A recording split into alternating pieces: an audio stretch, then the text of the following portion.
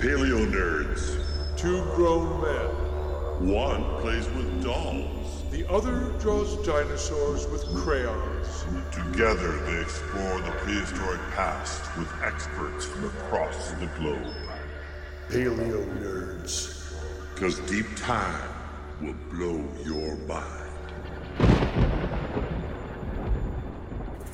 I'm a paleo nerd. I'm a paleo nerd.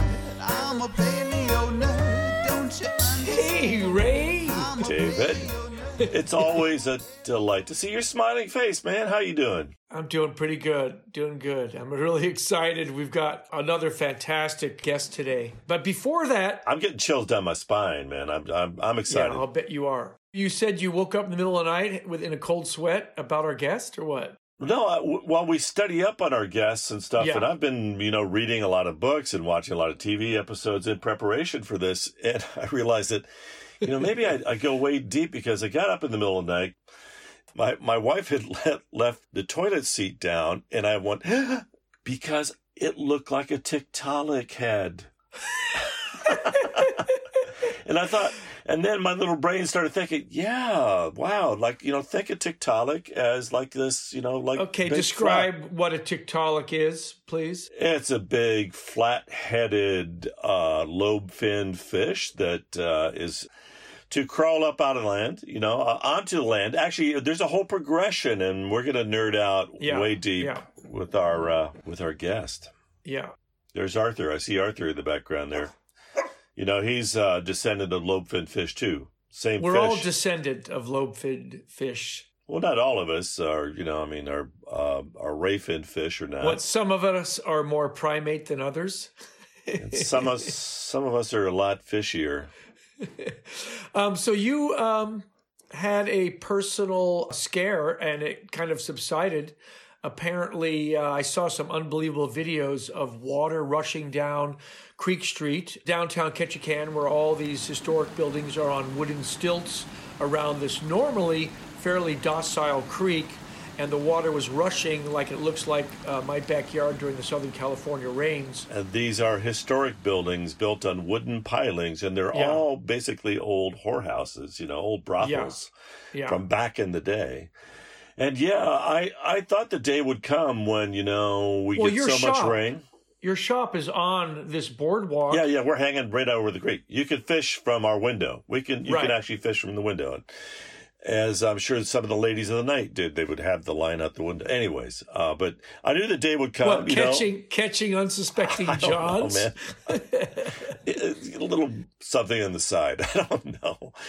But just the idea that, with global warming and more intense weather systems, the day would come, and the day almost came. The water was raging. It's been raining so much. In fact, we talk about this in another episode where I was afraid this would happen when when the front page article is "Don't worry about the dam," you need to worry about the dam. Yeah. And of course, later that night, they were worried. So you're worried that these wooden pilings would fail and all these buildings would fall into the creek. Well, if you have massive trees coming down at a huge velocity, ripping out stuff. Okay. But also if the dam breaches, which is the reservoir at the head of the creek, if that breaches or if it goes over that or that dam bursts, and these dams are built in the 1930s, that's a huge torrent of water coming down, and all the buildings would go out to sea. So. You need not say more. But I have a question. You mentioned something about there was a flood back in the 20s, and a guy woke up in a floating house because... Actually, it was 1956. The Arctic Bar, which is here in Ketchikan on the waterfront, actually used to be on Creek Street. And it was at the mouth of the creek, and there was a massive storm system, a huge surge, and it literally washed the entire Arctic Bar out to sea. And they recovered it, and there was a guy actually sleeping upstairs. Was it Otis the drunk? Who apparently went out to sea with the bar. And that's great. I just didn't want to have that happen while we were, we were packing T-shirts. So anyways, we survived. Yeah. The water has subsided, knock on wood. Anyways, and now let's get prehistoric, man, shall we? Yeah, let's get prehistoric. So our guest today is prolific, and the amount of research papers he's written is mind-boggling. And it's funny, in the homework preparation for this episode, you sent me a paper that he co-authored recently. It's called The Future of the Fossil Record. Yeah. And you said, try and decipher this. And you are right. It was just absolutely, I had to stop and reread sentences. That's how dense it is, dense. And I had to look up all these words and definitions of. It's clearly written, very complex. For a scientist. Science. And, if anything, that's a critique that I would have is I think there were fascinating things in that, but within a paragraph, I was like, oh, my head is, Right. hurting. Can somebody write this in high school language for me so I can get it, Right. There's I understand that point of view. Yeah, it would be great if it was more accessible. Well, that's why our guest, Neil Shubin, Dr. Neil Shubin, I'm so excited to have him on the show. But that's why we need popular science books and TV series. And that's when they really do take it to. But that's what he's done. He has put together some Nova television specials, which are absolutely, really wonderful, produced, and easy to understand television documentaries on paleontology. And it's really some of the best stuff I've seen. Agreed. And it really makes evolution understandable. Yeah. When I tell people that they're a fish and they look at me like, what? What are you talking about? What are you talking about? I wear my silly T-shirts. I do some of my exhibits. But, go watch one of Neil's Nova shows and you'll get it. Yeah. It's called Your Inner Fish on PBS Nova. That's right. And a great book. So let's call him up, dude, and let's have some fun. This is going to be great. Call Dr. Neil Shubin. Let's use the old, can we do the rotary thing again? I like that one. I was going to do that horrible sound of the modem. Remember the modem? Yeah, let's do the modem. Yeah, let's get all... it's so horrible. It's such a horrible sound. But here it is.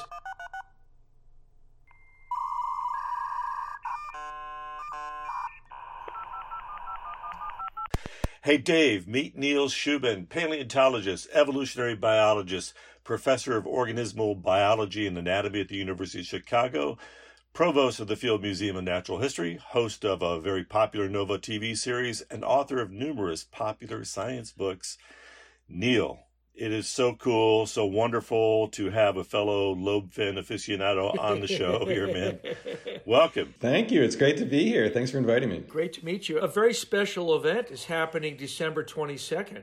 You mean I turned 60 years old? No. My birthday. Oh, No. The conjunction of Saturn and Jupiter. Well, that happens to be my birthday as well. Yeah, I know. Yeah. I was thinking more hitting the big 6-0. I was thinking none of the planets. How does that feel? A little creaky, I gotta say. These workouts that I do to get ready for field work, I have to be a little more ginger with them than I was when I was in my 20s. Yeah, I wake up every day with a new pain, a new mysterious pain. So, Neil, I'm well beyond that mark myself, so yeah. Yeah, well, you're the old man here, Ray. Neil, first question. Are you a paleo nerd? I am a paleo nerd. I've been a paleo nerd proudly since I was under 10 years old. I'm one of those people, I didn't love dinosaurs as a kid. I never went through a dinosaur phase. No, I was wondering if you were like one of my paleo nerd type people. How did you get into it then?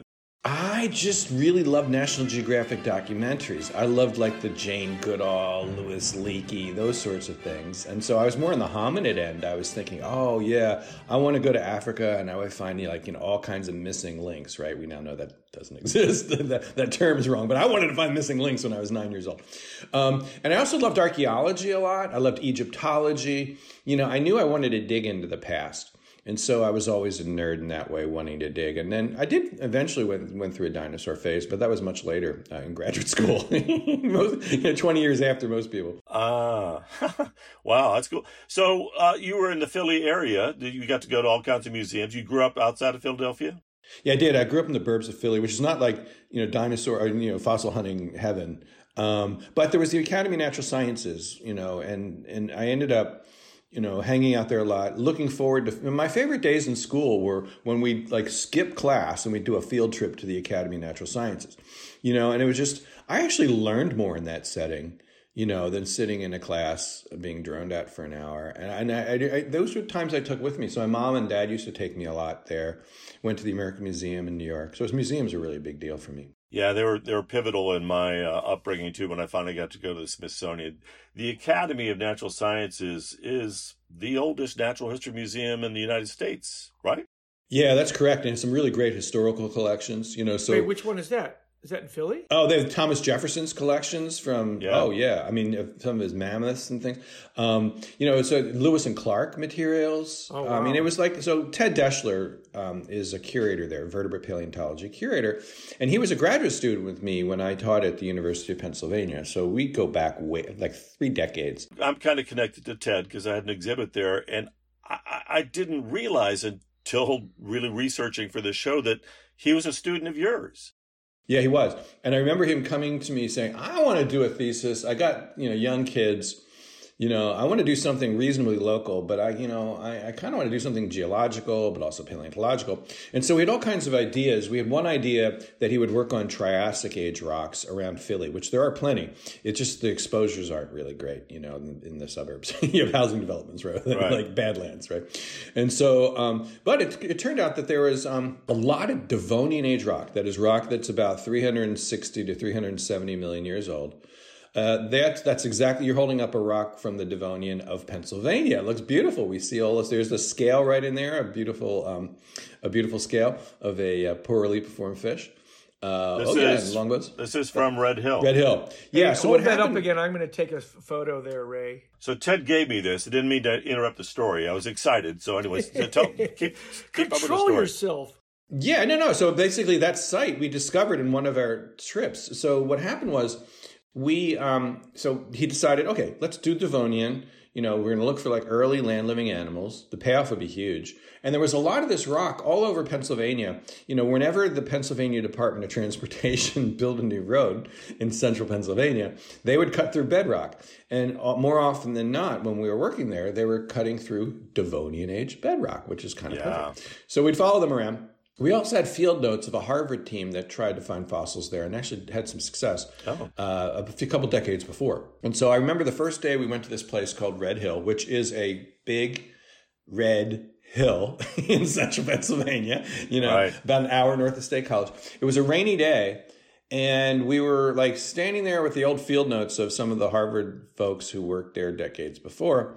And we weren't seeing anything. And I remember looking down, and there was a piece of bone sticking out. Wow. And so I said to Ted, Was that the scapula that you found in the... No. This is just like a fragment like what Ray just showed. It was like a scale of a lobe-finned fish. And I remember saying to Ted, Ted, dude, I think that's how we called each other at the time.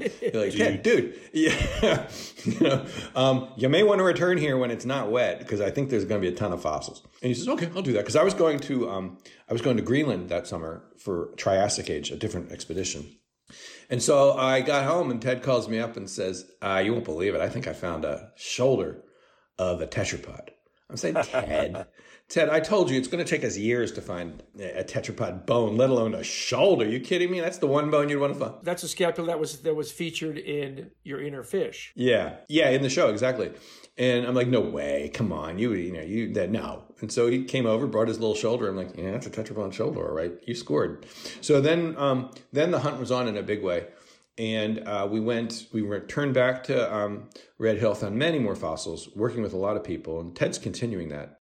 So you named that shoulder blade Heinurpiton for the town of Heiner.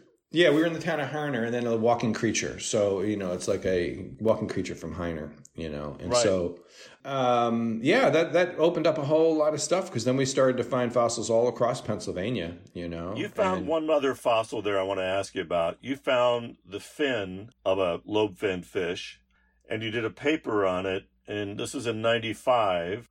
And it had the beginning of digits in it? It did. It was a creature called Sauropterus, which is the scientific name we gave to it. It was actually a similar fossil people had discovered 100 years before. This one was much better preserved.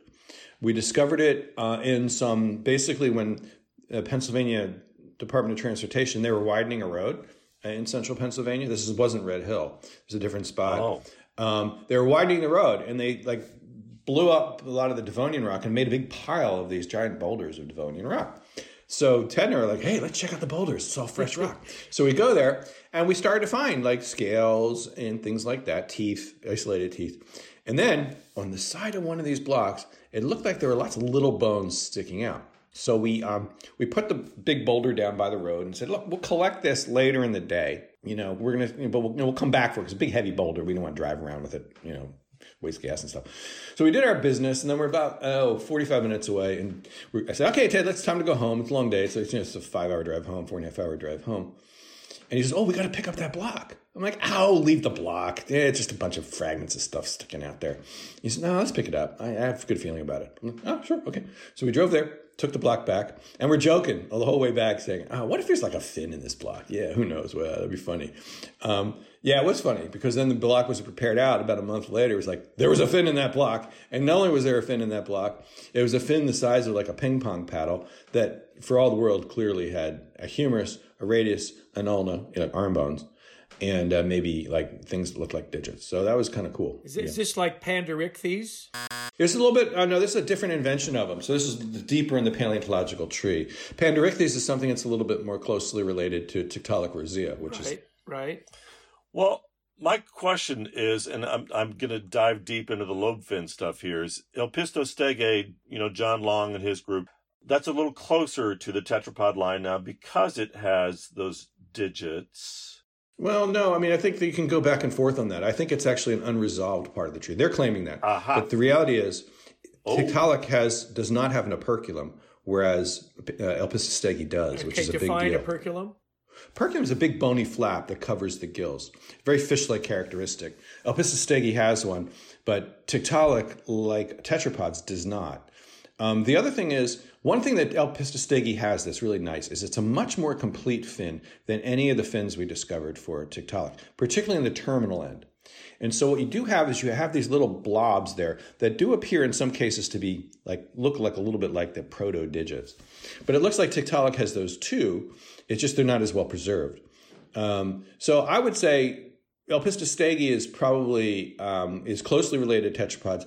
Probably I would put it in a branch with Tiktaalik. They're kind of hard to tell apart in a lot of ways. The skull's very similar except for the gill flap. The limb, the fins are very similar. They're very similar animals in a lot of ways. What they tell me, really importantly, is that there are a lot more of these creatures to discover in the fossil record. And then there's the tantalizing footprints from millions of years before that.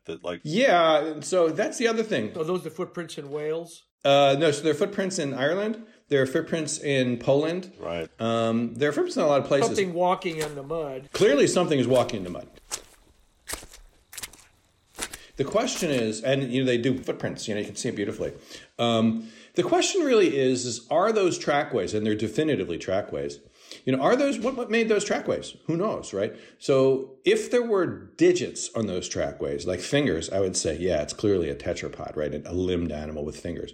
But none of those trackways have fingers. So there's another hypothesis that says, well, maybe that what you're seeing is the origin of walking. Look, we know fish can walk, right? We have mud skippers, we have frogfish, we have lungfish, and we can see that they can walk on the bottom of the I saw muds. the paper that your lab did on the lungfish walking. But does the contemporary animals today correspond with those ancient trackways? So those ancient trackways are a bit of a mystery to me and to a lot of people too. So some people say, well, no, the only things that can walk like that are tetrapods. That's one argument. Another argument is to say, well, no. There are no digits on any of those prints in any of those trackways. And so it could be that, and it's a likely scenario, that you likely had walking fish before you had walking tetrapods. That is, walking predates the origin of limbs, that we know creatures with fins can walk and they can do beautiful things with their gait. So the other hypothesis, maybe there's some kind of walking fish that's been around well before tetrapods, and so digits appear later. So I don't know. What's interesting about it is you definitely have trackways before you have that showing walking, but you don't have any bones back there, and it's so far before. It would be kind of surprising. And the other thing about those trackways is they're made by a very large creature. Very large. Oh, how big are they? Probably 10, 15 feet long. So it would be a monstrously sized creature. So that's unusual in its own self. So the idea that maybe the terrestrial invasion maybe happened just the once through creatures like Tiktaalik and Elpistostege and not this previous, because we don't have multiple invasions. There's the one invasion. Right. Yeah, more likely than not, and this would be my hypothesis, and you talk to other scientists, they may agree or disagree. But my hypothesis would be that is a lot of the traits that animals use to walk on land. That is the ability to walk, which is, we see it in so many different fish. We see it in all lungfish all the way to sharks even, they walk on the bottom. That the ability to walk arose before, tetrapods invaded land. Lungs, we know lots of fish have lungs. We know they're primitive too. And necks, arm bones, all this stuff, these things arose in creatures living in water. So I think the hypothesis that's supported by most robustly by all the data is that you had fish in by the middle to late Devonian, say 375, 380 million years ago. You had fish that had arm bones, lungs, necks, the ability to walk. They had all the tools necessary to walk on land. But no digits yet. Although, Alpistostege is coming close. But versions of digits. And then it was a subtle, basically all the inventions needed to walk on land arose in fish living in water. So that the shift was not the origin necessarily of all these new features. The shift was using these old features, which were helping them cruise around in water, using them in new ways, as the need to walk on land came about and later in the Devonian. So that would be my approach to it.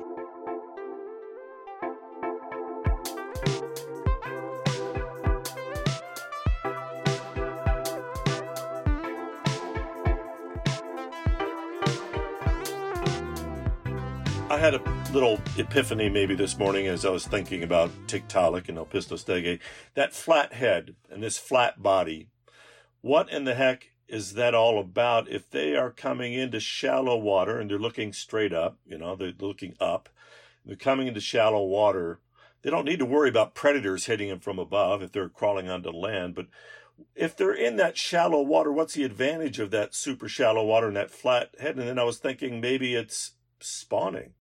Well, it could be a lot of things. Spawning may be one, feeding is another, avoiding predators is another. You think about that flat head with eyes on top. That is a really common trait in lots of different fish and tetrapods. Now, the style that Tiktaalik and early tetrapods have is very different, so it's very unique in that way. But that version of a head, you see it in alligators, you see it in amphibians. You have enough specimens to know that's not compression from strata. Oh, yeah, no. Yeah, we have 20 individuals. Tiktaalik, by the way, Tiktaalik's not rare. Okay, that's the other thing. So it's... Oh, really? Yeah, it's not like one specimen. It's like 20 individuals. Wow. We have a lot. Yeah, so there's a lot of it. That's one thing that's great about Tiktaalik as opposed to a lot of these others, like Panderichthys or Alpistostege or Acanthostega. We have lots of bones of this thing. We have them, and we have them preserved in different ways. We have them, we find them fully articulated, or we have them where we found them articulated and we took them apart. We have many preserved in 3 dimensions in the round. So there's a lot of science we can do with them. And I didn't know that. Yeah, so that's because we had returned. So we found it in 2004, the first specimens. But that first year we found 3 of them. And then we went back for a number of years and found more. Okay, I want to get back to the walking in water. What is the reason for an organism to walk in water when it has the fluid of water to swim and swim fast using its tail? Yeah. What's that evolutionary advantage? So success in water can happen in a lot of different ways. You can have creatures that swim very fast, so they're pelagic creatures that can move really quickly. But you have other creatures that hover on the bottom, that live in what's called the benthos, the deep part, on the bottom, because there's lots of food sources there. Animals that tend to, be living on the water bottom tend to have some version where they will propel themselves with the substrate. And there's lots of reasons for that, not the least of which is, using your back and tail to move about can disturb the muds in many ways. It's much more efficient if you're trying to move slowly, particular, that walking's key. Also, where walking has antecedents or sort of primitive versions of itself is when a lot of these animals will be in a current. Okay. And the current is moving in a stream. It's an anchor. Yeah, it'll anchor, like station hold, like anchor. Like trout will hover behind a rock, right? And they'll look up for the stream of insects on the surface. Like a race car drafting. Yeah, exactly. But these other creatures won't necessarily do that. They'll just hug on the bottom and prop themselves that way and wait for the food to come by and then pounce on it. And that's a proto version of walking. So that's what we think like Tiktaalik and some of its cousins, one of the range of things that they could do. talking about hunting in water, in fresh water. I live in Alaska. I live on a salmon. I work down on the salmon stream. We have a gallery there. So I'm always watching. For 37 years, I've been watching stuff happening in that creek. And I see the seals come in to the fresh water, as the fish are spawning. But oftentimes I'll see them swimming on their backs. And it looks like they're just relaxing and just kind of goofing around. But then I realized, no, they're hunting. And they're swimming in that current, and they're looking at the bottom with their big eyes. And I ran this idea by Ted Dashler. What if Tiktaalik was swimming upside down? That's a game changer. And it's looking at the bottom. And because you can watch these seals, they'll just sit on their back for a long time, breathe a little bit, and then they'll dive to the bottom when they see a salmon darting. So, I don't know. It's possible. Seals are stereoscopic, though. They see like this. They have stereoscopic vision. We have a PhD here. But a Tiktaalik-like head has seen a lot of creatures that live at the interface between water and land. Right. So they're looking up and out and forward, or living on the water bottom, propping themselves up in a current and looking at all the stuff, the food that's above them going by. So when you think about a flat head, it has a lot of uses in these kinds of environments and a lot of diverse uses. And I wouldn't speculate on one single function that it has, because it probably has many, because we see it evolving so many times. Just think about crocodiles and how they use it, and alligators, and how they use a flat head to hunt. And also, it's a very efficient mechanism for generating a lot of snapping bites, like an alligator does. And Tiktaalik had big fangs, Those big fangs in the upper roof of the mouth. Mm-hmm. Huge fangs that would hold on to prey as they gulped it down. There are all kinds of fish in that, the fossil site that you guys discovered in Ellesmere Island. Can you tell us the story of how you chose Ellesmere? Because I know that you guys were looking at Alaska once upon a time. We were, Devonian rocks. Still am. I would go there definitely if it cleared up. Can we go? I want to go if you come back. It's in a wilderness area. Spots. Me too. It's in a wilderness area up in there. They weren't really great. They weren't happy to let us in there. But yes, there's up south. I know some guys in the Brooks Range. Definitely, that would be a place. Yeah. So the way that began is I was working in Greenland in Triassic age rocks, a lot younger, and so I was working in the Arctic. And so I was already familiar with how to work in the Arctic and things. I'd done it since the late 80s. So by this time, it was in the mid-late 90s. And Ted and I were looking for a new adventure. That is, the Catskill rocks, the rocks we were working on in Pennsylvania, the ones I talked about earlier, they were a little too young to answer the question we were really interested in. We were already finding all kinds of tetrapods, limbed animals there, a lot of different kinds. We felt based on other discoveries, we needed to move further back in time, maybe about by 10, 15 million years. So, we figured, that would optimize our chance of finding a flat-headed fish with arm bones and wrists and all that sort of stuff. And, so, what do you do when you do that? So you look for places in the world that have rocks of the right age, right? So we knew we wanted to be in rocks around 375 million years old. We knew we were looking at places in the world that had rocks of the right type. So we knew we wanted to be in places of the world that had sort of like an Amazon Delta environment, Delta system, where you had rivers draining into the ocean. A lot of deposition. A lot of different kinds, too. You have like near shore environments, you have oxbow lakes, you have small streams. So if you think about where these creatures likely lived, it's not in the deep ocean, right? And it's not going to be in deserts. It's going to be in those kinds of environments that you see in these delta systems. And the other great thing is you can recognize these systems geologically very easily. And the other thing is we want places in the world that were accessible and where the rocks are exposed. So age, type of rock, exposed, boom, that's what we did. So we've applied those filters. We had an idea to work in Alaska. We had an idea to work in Brazil, of all places. But then everything changed one day when Ted and we were in my office in Philly. We were said something, and we got in an argument about geology. Just random, nothing related to paleontology. I even forget what it was. But we pulled out a college geology textbook to solve the debate. and the debate was over, and I forget what it was about. But we ended it with the textbook. And I'm sort of going through the textbook, turning pages one by one. And Oh, yeah, show me your Devonian rocks, man. yeah, in the book, there was a map of North America showing where rocks of the middle to late Devonian formed in ancient delta systems, where they were exposed in North America. Wow. That was like exactly what we were looking for. Was that luck or providence? Luck, I think. Anyway, so we had, you could see the place in Pennsylvania we were working, so we knew they were on the right path. But there was this other area in the Canadian Arctic that extended 1,500 kilometers east to west from Melville Island in the western part of the Arctic to Ellesmere Island in the east. Right rock, right age. And I look at Ted, I say, Ted, do you know anybody who's worked on these rocks? He says, I don't know, do you? I said, I just asked you that question. They're like, nobody's worked on these rocks. So we ran to the library. And it turns out the reason why our colleagues and us, while we all missed these rocks, is the original description of them was in the oil and gas literature, which these folks who wrote the textbook, they refer to it, but it's not a literature I typically keep up with. And as we looked at the literature, we're like, this is amazing. This is the perfect rock. This is exactly like Red Hill, like where you showed that fossil, only older, right? And we're like, oh, I've got to get there. So that's how it all began. And then we started, that idea happened in, and then it's all happened in the morning. Then we go to a Chinese food restaurant for lunch, and this is what sealed it. I had my lunch special of Kung Pao chicken or what have you, but I had a fortune cookie and it said, soon you will be at the top of the world. And I gave Ted the fortune cookie and I said, yeah, no kidding. I love that. So Ted and I still laugh about that.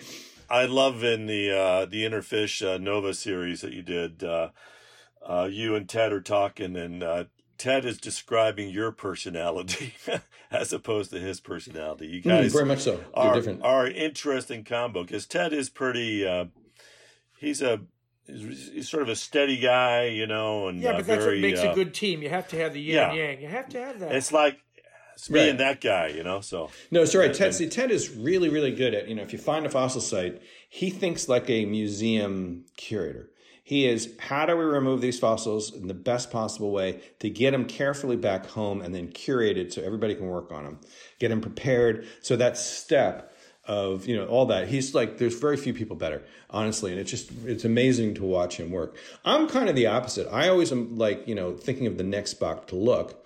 And so it's good to have that sort of balance. Because even when we were working in the Arctic, when we had the Tiktaalik site, I'm always looking over the next hill for the next Tiktaalik site, Well, what was it like being plunked down in this vast landscape and trying to find that spot? How many years did it take of that roaming and searching? And that was that was a bit of a trial sometimes. Well, you know what though, the PBS Nova special is a bit misleading because it looks like you arrive, there it is, and then the weather's coming. We're going to come back next year. But how long did it take you on that sandbar to find that strata?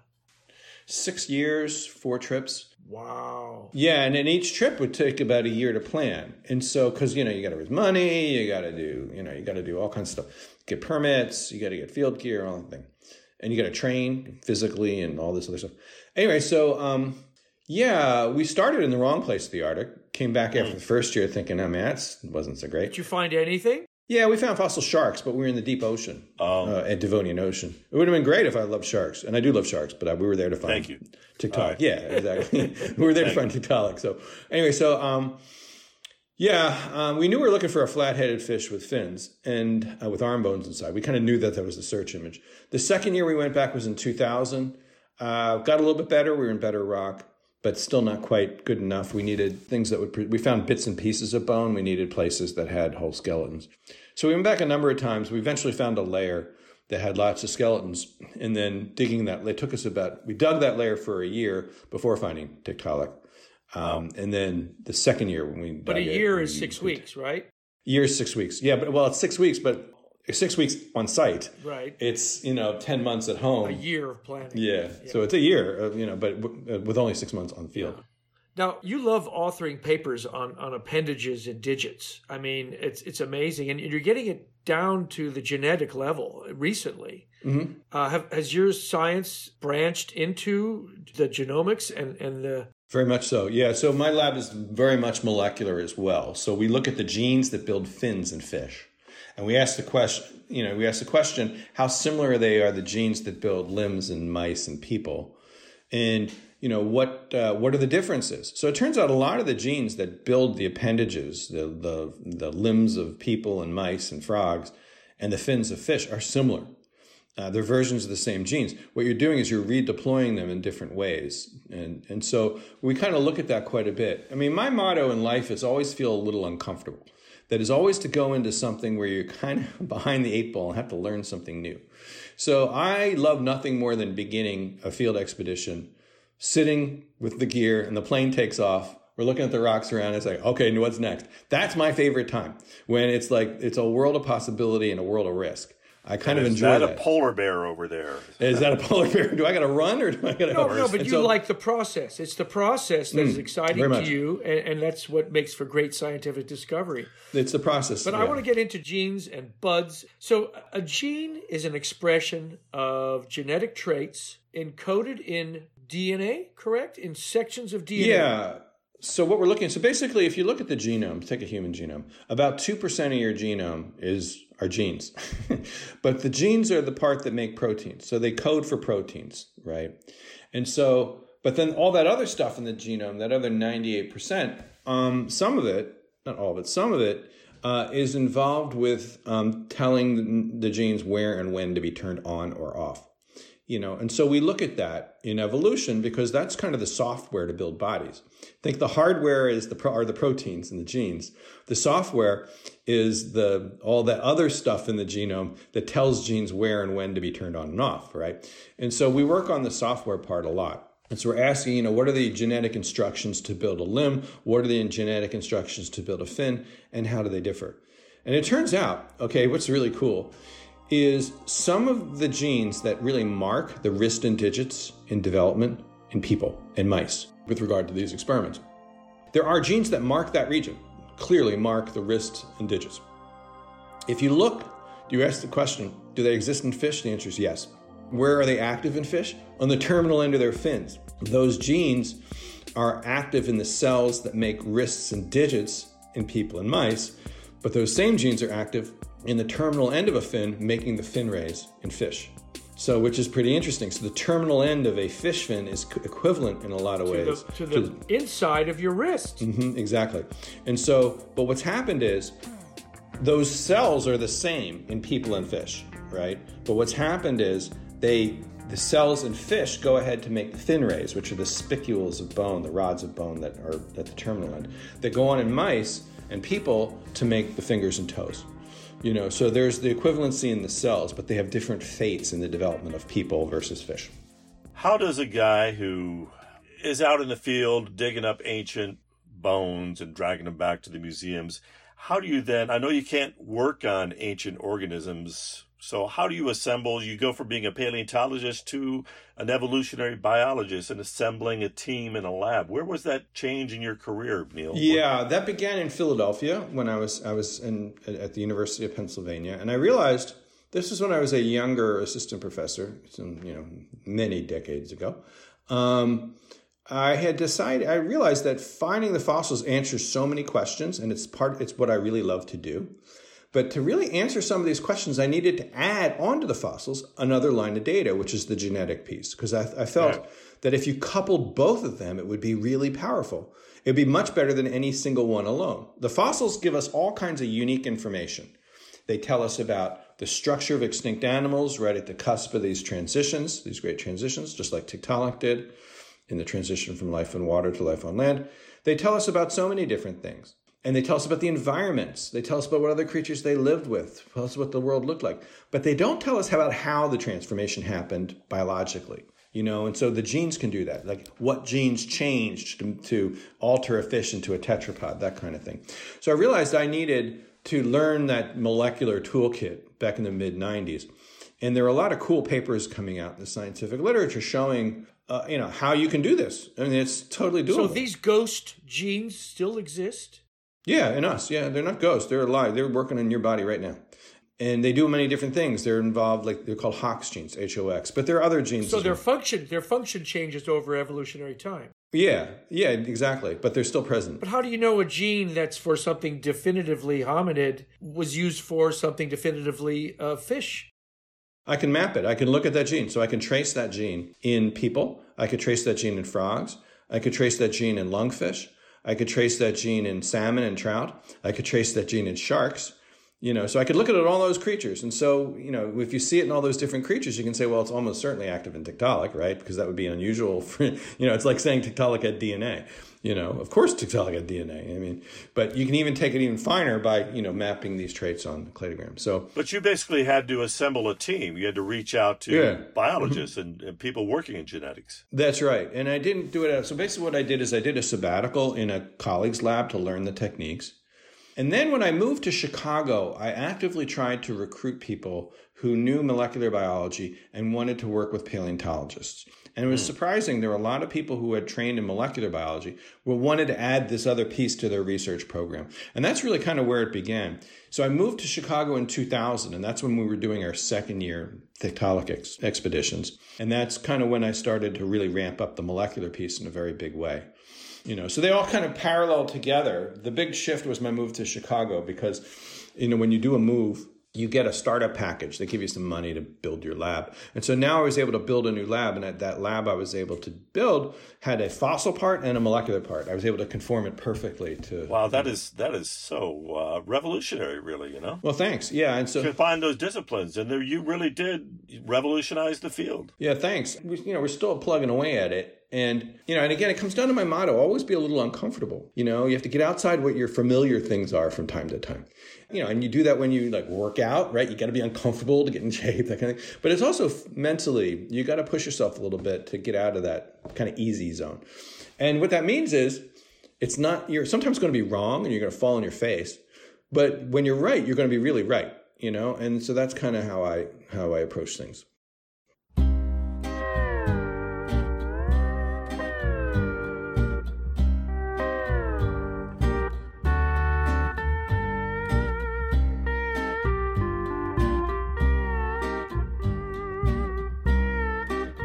Wow, and speaking of uncomfortable moments, when I watched the Nova, I know what you're gonna say, and the cadaver hand is there, dude. Yeah. In case you haven't seen Neil Shubin's TV series, Your Inner Fish, on PBS's Nova, you should. It's a companion piece to this interview. When Neil isn't dodging polar bears in the Arctic, he teaches anatomy. And on this show, he demonstrates the evolution of the hand, using a real cadaver's hand that he holds, points to, and even dissects on camera. It's a bit off-putting, but I like that sort of thing. And in your book, you talk about that was a moment where you're holding that hand, and you had this epiphany, just the emotional connection with this I'm not living squeamish. beach. I'm not squeamish, but that was squeamish. I am squeamish. That was a yellow, waxy, actual human hand. And then you pull the tendons. And I started imagining this guy held his lover's hand, and he ate with it, and picked his nose. Oh, no, that's right. That's why we did that sequence. How difficult was that to convince PBS to let you dissect an actual human hand and then pull the tendons? Oh, not easy. Nobody wanted to air that. And so and the interesting thing about that was we wanted something that really captured the humanity of it, despite its grossness. Well, it did. And it was short, though. So it was only 15 seconds. So we didn't really didn't hit you over the head with it. We just did 15 seconds. Honestly, it was 15 seconds. I missed the first 3 or 4 times till I could watch. So that was a time lapse of a 4-hour dissection. Wow. Time lapse to 15 seconds. Did you have any input into the animations that were done in the series? Oh, yeah, tons. In fact, Neil, I got to say, I started out with Walking with Dinosaurs, and that was pretty archaic from the 90s or the early 2000s. The animations and the demonstrations of the anatomy and then the environments, you'd see the Karoo, and then you'd see it was a floodplain. It was some of the best I've ever seen. So hats off to you for that. Thanks. Yeah, we worked really hard on that. And I was so I spent about 80 hours in front of camera to get the 3 hours of the show, because it was all ad lib. And 1,000 hours in the editing. And then a lot more time in the editing. And then they did the editing, but a lot of consulting on the computer graphics, because we knew that would be critical to tell the story. It was brilliant. Brilliant. Thank you. Yeah, and that team, by the way, the folks who did that, those animations won an Emmy for that. They should. They're Cool. well deserved. So, well, tell me about that moment with the hand and what you were trying to get across there. The connection. the point is the hand is a surprising connection among all of us. So, and you realize that when you're in the anatomy lab. So I was in the anatomy lab teaching human anatomy. The year we found Tiktaalik, the teaching I was doing was for medical students teaching human anatomy. And, you know, when you do a human dissection, it doesn't really feel like a human initially. You remove the sheet, you open up the chest and the abdomen, you see some guts, you see a liver, you see a gallbladder, you know, but no, there's nothing there. It's really kind of not until you unwrap the hand. When you unwrap the hand, you really all of a sudden realize, wow, this is a person who held a coffee mug. Wait, who why held is it their lover's wrapped? hand. Why is the hand wrapped like a mummy? Well, because they keep it fresh. Well, they keep it wet and fresh so it doesn't desiccate. With formaldehyde or something of that sort? Other compounds that are less dangerous. Right. Well, a lot of water. So to keep it hydrated, right? Keep it hydrated so you can dissect it easily. And then... yeah, and it's really seeing the hand really changes the whole, because we have this deep human, it's so much part of our humanity, you know. And so I think we wanted to capture that in the show because that's an entree to finding a fish version of a hand in the fossil record. And because the parallel we wanted to draw was between seeing the human hand in dissection for the first time, which was a deep connection to our humanity, but then seeing the fish hand of Tiktaalik, which we discovered, which is its own profound connection, you know, our connection to fish. Well, there's a beautiful animation sequence where you take the hand, the human hand, and then you walk us back through time in that animation until you get to the fin. It's very clear. And just stacking them up like that. But wait, what is the first fish that is, the fins are fins, but it has one molecule hint that it's going to evolve into a hand? Oh, lobefin fish. I mean, you look at lungfish or coelacanths or any of these things which are deeper in the tree than Tiktaalik. They already have a humerus. You know, they're already on their way. They get a fleshy fin lobe, you know, out of the ooze and born to cruise. I was waiting for you to see the shirt. I like the T-shirt, right? Out of the, you know, they're ready to roar. You have Drew Eusthenopteron there. By the time you get to that creature, Eusthenopteron, you already have a creature that has humerus, radius ulna, and so forth. Not really a wrist per se. But no, there's a whole bunch of creatures, particularly it's in the lobe fin part of the world. And again, these lobe fins compared to a swimming fin is for most likely benthic. A lot of benthic. Yeah, exactly. A lot of benthic activities. I mean, although they can use them for other things, it's largely sort of... What does the coelacanth use them for? Are they benthic? They actually swim in the merino. They actually paddle. They actually walk in water. Oh, right. So they do it's kind of a swimming in water using like a human. Now, surely with the volumes of papers you've written and the massive amount of data that you've ingested in your mammalian brain there, have you thought of or have come to some sort of an epiphany on evolution or something that relates to your life? I mean, I think that of all the people I'd like to ask, you just have absorbed so much. Is there anything that strikes you as something you could share? Yeah, well, it's two things. So one is, and it's sort of the topic of my newest book, which is called Some Assembly Required, which is the inventions that creatures use for the great revolutions in the history of life, whether it's feathers for flight or lungs for walking in land, living in air. Those inventions always appear earlier and in a different form in other creatures. Right. So lungs appeared well before animals took their first steps on land, and they were used by aquatic creatures as an accessory organ to breathe air when the oxygen content in the water wouldn't cut it. Likewise, feathers. Feathers are as well before creatures ever took their first flaps. So form precedes function. Yeah. So the structures always just repurposing. Structures evolve in one context, and then they're redeployed to be used in another one. And evolution couldn't happen any other way. If you think about the transition from fish to limbed animal, how many hundreds of features had to change? You'd have to have hundreds of mutations at the same time in the history of life. Lungs, wrists, necks, all that stuff, flat heads. But the reality is all that stuff appeared before in fish living in water. Well, you state this in the very beginning of your book, Some Assembly Required. Yeah, and so basically it's a shift, Yeah. Now, so that in terms of the conceptual shift, that's kind of and you see that with regard to genes, you see that in organs, we see it in the fossil record. It's really powerful and very profound. But when you ask about the personal piece of studying the fossil record and thinking about deep time, it gives you it changes how you see the present world. You see the present world as kind of a special case of a long history of lost worlds. of which this will be probably a lost world in a million years. And so it really gives you a great deal of 10,000 years. Yeah, it might be. I don't want to put an odd time stamp on it, but for obvious reasons. But it gives you perspective. You think about every ecosystem has its breaking point, and it gives you a sense of humility about the natural world. You think about in terms of geological time, let alone cosmic time. Humans in our societies are only sort of a recent blip in the history of life, and so it gives you that sort of deep time perspective as you approach the modern world, which can be humbling. So learning as a scientist is never ending, and it helps to keep a deep sense of humility as you do that, because you're not always going to be right. In fact, if you're doing anything interesting, you're going to be wrong as much, if not more, than you're right. But that's the scientific method. That's right. And so you have to be able to approach that openly. And sometimes it means confronting your own biases and things. Neil, at the end of The Inner Fish, which I've reread this last week in preparation to talk to you had a moment with the Apollo 8 capsule that you end that book with at the Museum of Science and Industry with your son, and you had a moment there. And, yes, I did. I still do from time to time. Can you relive that moment for us? I grew up in I was a kid. I was 8, 9 years old when Apollo 11, when Neil Armstrong and Buzz Aldrin walked on the moon and Michael Collins circled it. And so, I grew up in that period. And I remember walking through the museum with my own son, who at the time I think was 5 years old. And we were going through there, and it was one of my first really detailed, in-depth visits to the museum. It's a great place to take kids. I didn't spend a whole ton of time there, but this time I did. And we went to what's called the Henry Crown Space Center, all tucked way in the back. And there was this beat-up thing. It was a space capsule sealed in plexiglass. And it says, the real thing, and it was the real thing, Apollo 8.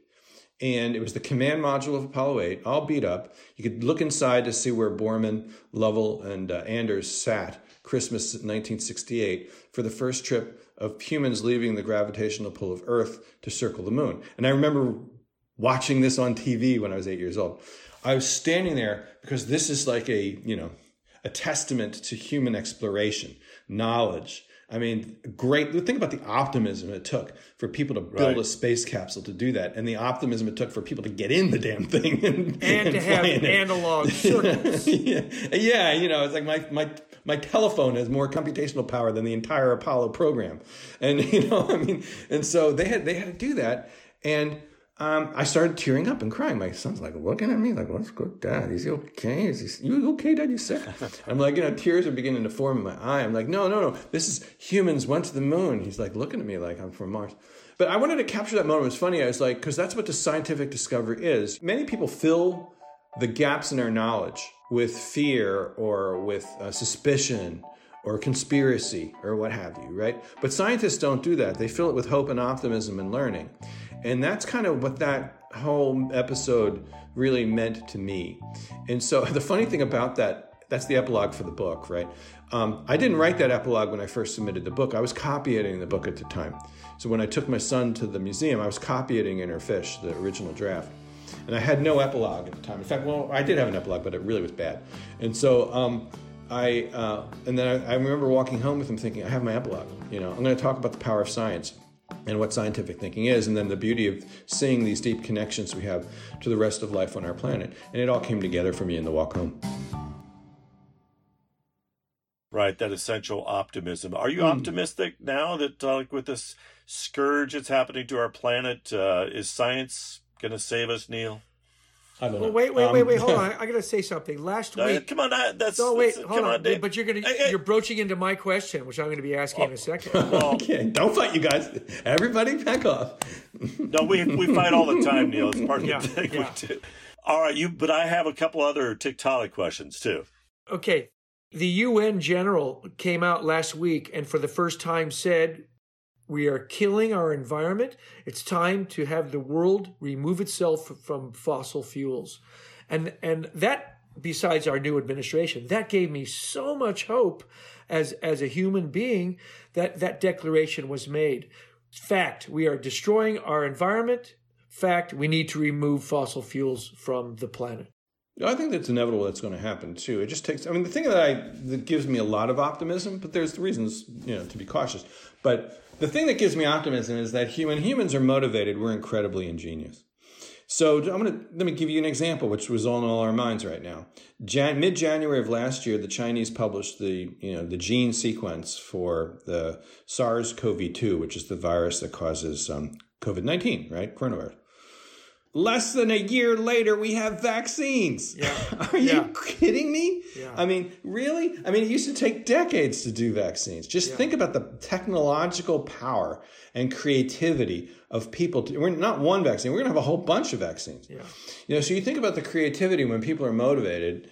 It's huge. And I think unfortunately, sometimes it takes challenging circumstances to bring about human creativity. Not always, but sometimes it does. So you can call me a utopian, but I tend to think that there are a lot of technological answers to the situation we face now. Science will save the world.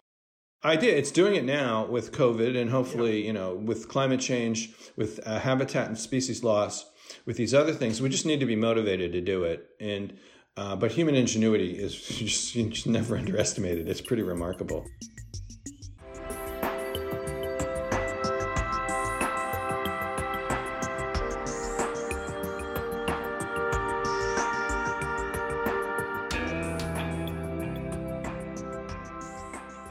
Ray? Wow. Ray, what's your question? Well, I have two quick ones. Do you have before I do the other one? Do you have any other field trips planned? I know you love to be out in the field digging up stuff. Are you still doing any of that? Yeah, Ted and I had so we did Antarctica for a couple of years. Well, that's right. We have an Antarctic expedition supposedly was coming up last year, that got canceled by COVID. Maybe another one this year. We're definitely going to go back to the Arctic at some point. And you're looking at Devonian rocks still? Devonian stuff? A little bit different in age from same area as Tiktaalik, but we'd probably look at a slightly different age. I hope you come to Alaska at some point, look at the Devonian rocks. Yeah, I'd love to do that. Do you always have to look for red rocks? Are Devonian rocks always red? They can be green, they can be gray, and they can vary a bit. So it's basically a mud and siltstone. Yes, right. Sandstone, siltstones, and shales. So, Neil, what is the coolest fossil you've ever found in a museum, on the ground, in a backroom collection? Well, the most amazing fossil I've ever encountered and I published on was a salamander, a Jurassic Age salamander from China, which, when it was split from a shale.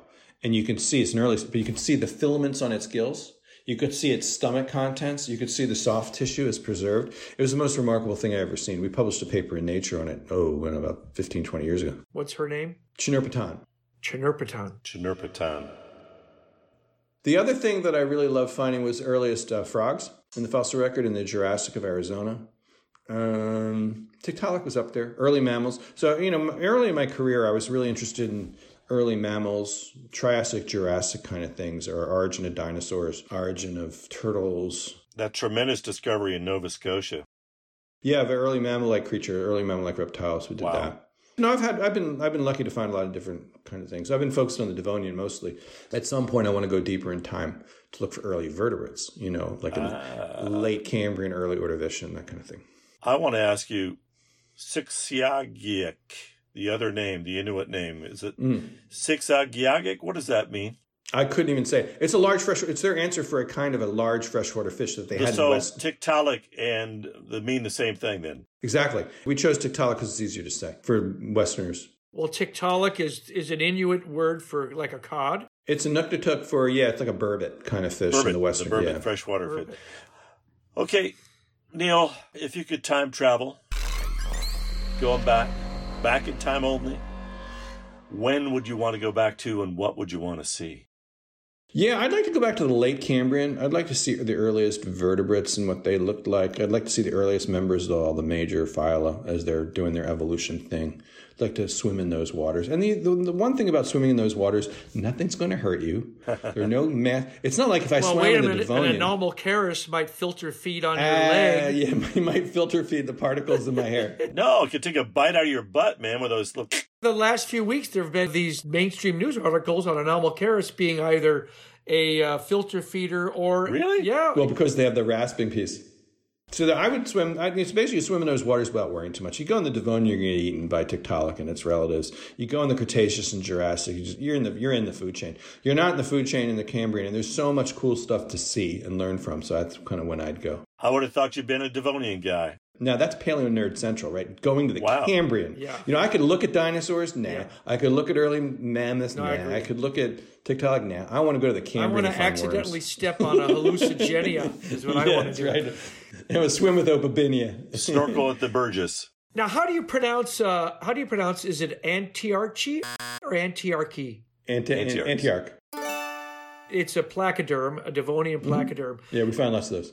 Now, there's a funny reason why that was named incorrectly by Edward Drinker Cope. And I just told Ray about this today, that it means opposite anus. Is that correct? Yeah. Ass in the wrong place. Cope thought the Fitting for Cope.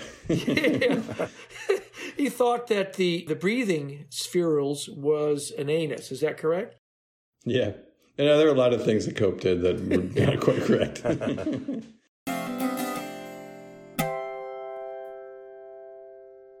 We asked this of all the guests. Now, science has been under attack recently, especially during the pandemic, because political agenda has trumped scientific fact, and yes, pun intended. The anti-science, it's run rampant because social media spreads lies and conspiracy theories, resulting in people believing these political opinions are truths, right? I feel like we're in the dark ages again. So, as a paleontologist and an educator, what can you do to counter the lies and promote science? Celebrate the scientific method, make people understand that facts are real and opinions are just that, somebody's point of view. Yeah, I mean, you look at the process of scientific discovery, and that's one thing whenever I'm in this zone, the first thing I return to is talking about scientific discovery, being in the field, finding new things.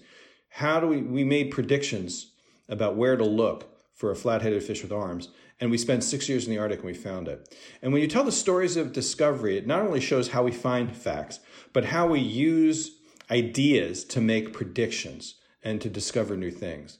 And so what I do is to counter that, I usually focus on the process of science, because the process of science and discovering things is essentially a human enterprise, right? It's people struggling, people succeeding, people failing, people learning from their failures, people getting lucky, people getting unlucky, all that stuff. That's in every expedition we ever do. And so when you convey, scientific discovery and its power, and then you convey the set of facts that we work so hard to find, it does change the game because you're tethering it to a human story, not some cold scientific textbook story. Now, does that work in every case? No, but certainly when you have other examples that are really huge, like people building rocket ships to return asteroid fragments to the Earth, people building little satellites that can go by Pluto and leave the pull of the solar system, people designing vaccines and testing them on tens of thousands of people in less than a year that will save countless numbers of lives. Once you can show them the process of discovery and what happens when you do that, it will change minds and turn heads. What it won't do is it won't change political figures from denying fact. So we live in an area where facts and evidence is under challenge everywhere. And the only thing to do is to double down. It's like you can ignore your doctor most of your life except when you're sick, right? Then all of a sudden your doctor becomes the most important person in the world. And that's true of scientists, whether it's global change or, any of these other issues it faces. Hey, social media does get a lot of bad rap, but Neil, you're active on Twitter, and I've seen your stuff a lot on Facebook, and I've seen a whole lot of Tiktaalik memes these days. All over the place. They're all over the place, and some of them have your face. Do you have anything to do with those memes? Nothing. No. What happens? The only thing I have to do with them is people send them to me. And, there's some of these memes might have 1 million likes and things, and they're usually like, why did Tiktaalik leave the water? 2020 sucks kind of thing. What I think is that there's a good side. There's an upside to social media, too, that we could connect. Okay. And actually, connecting with you on this podcast has been a real learning occasion for me and just fun. And a lot of people are going to listen to this. So thank you for joining us, man. Great. Well, thanks for having me. It's been good talking to you guys. Man, that was great. Neil was very approachable. He was laid back. He was fun. He was just like hanging out in the living room here with us, man.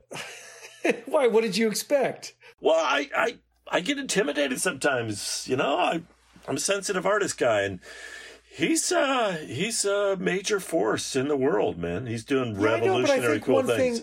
But one thing you can see from his television shows is that he's personable and he relates to the everyman.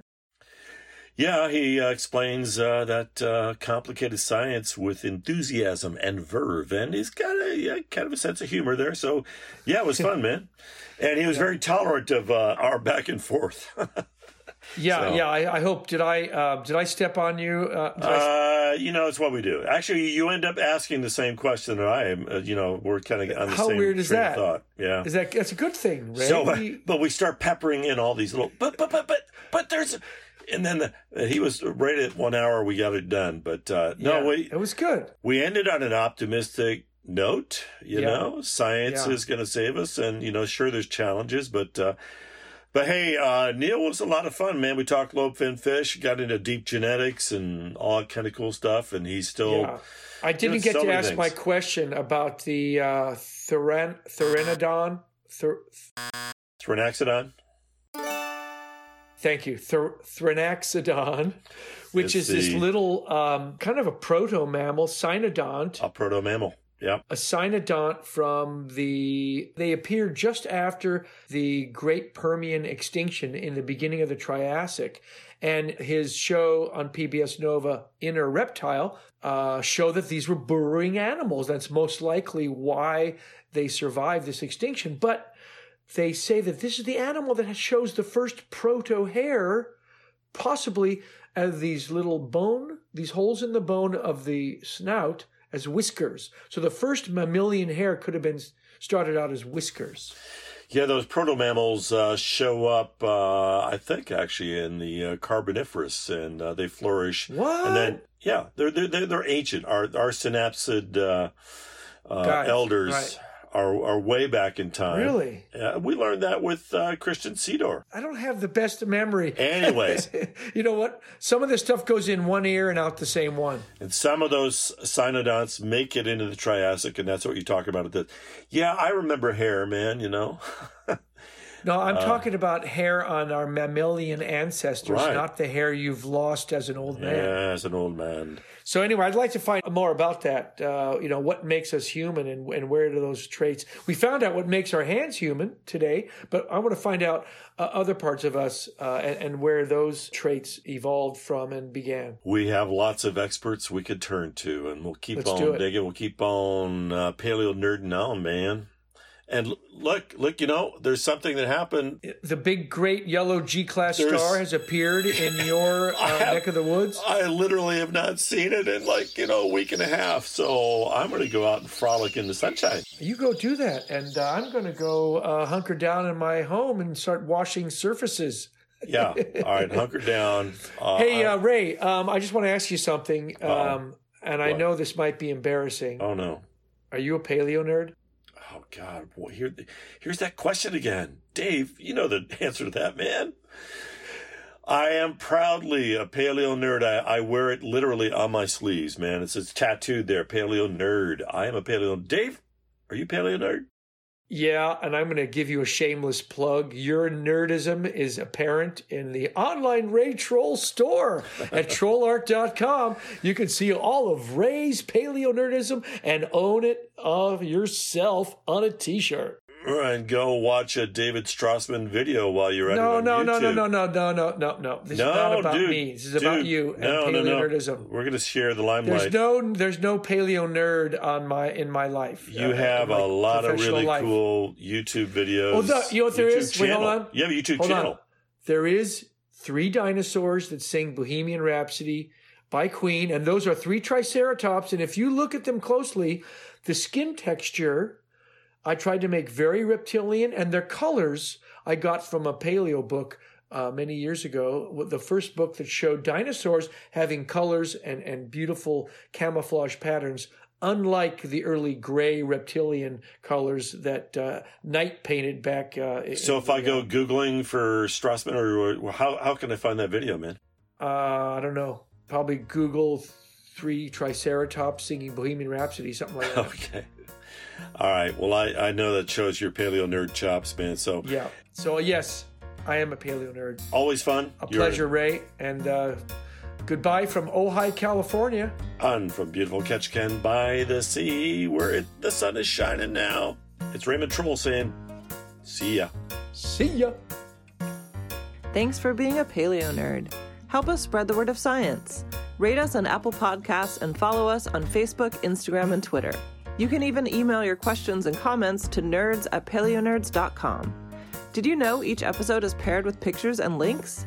Check out paleonerds.com for photographic evidence that everyone here has been a paleo nerd for a long, long time.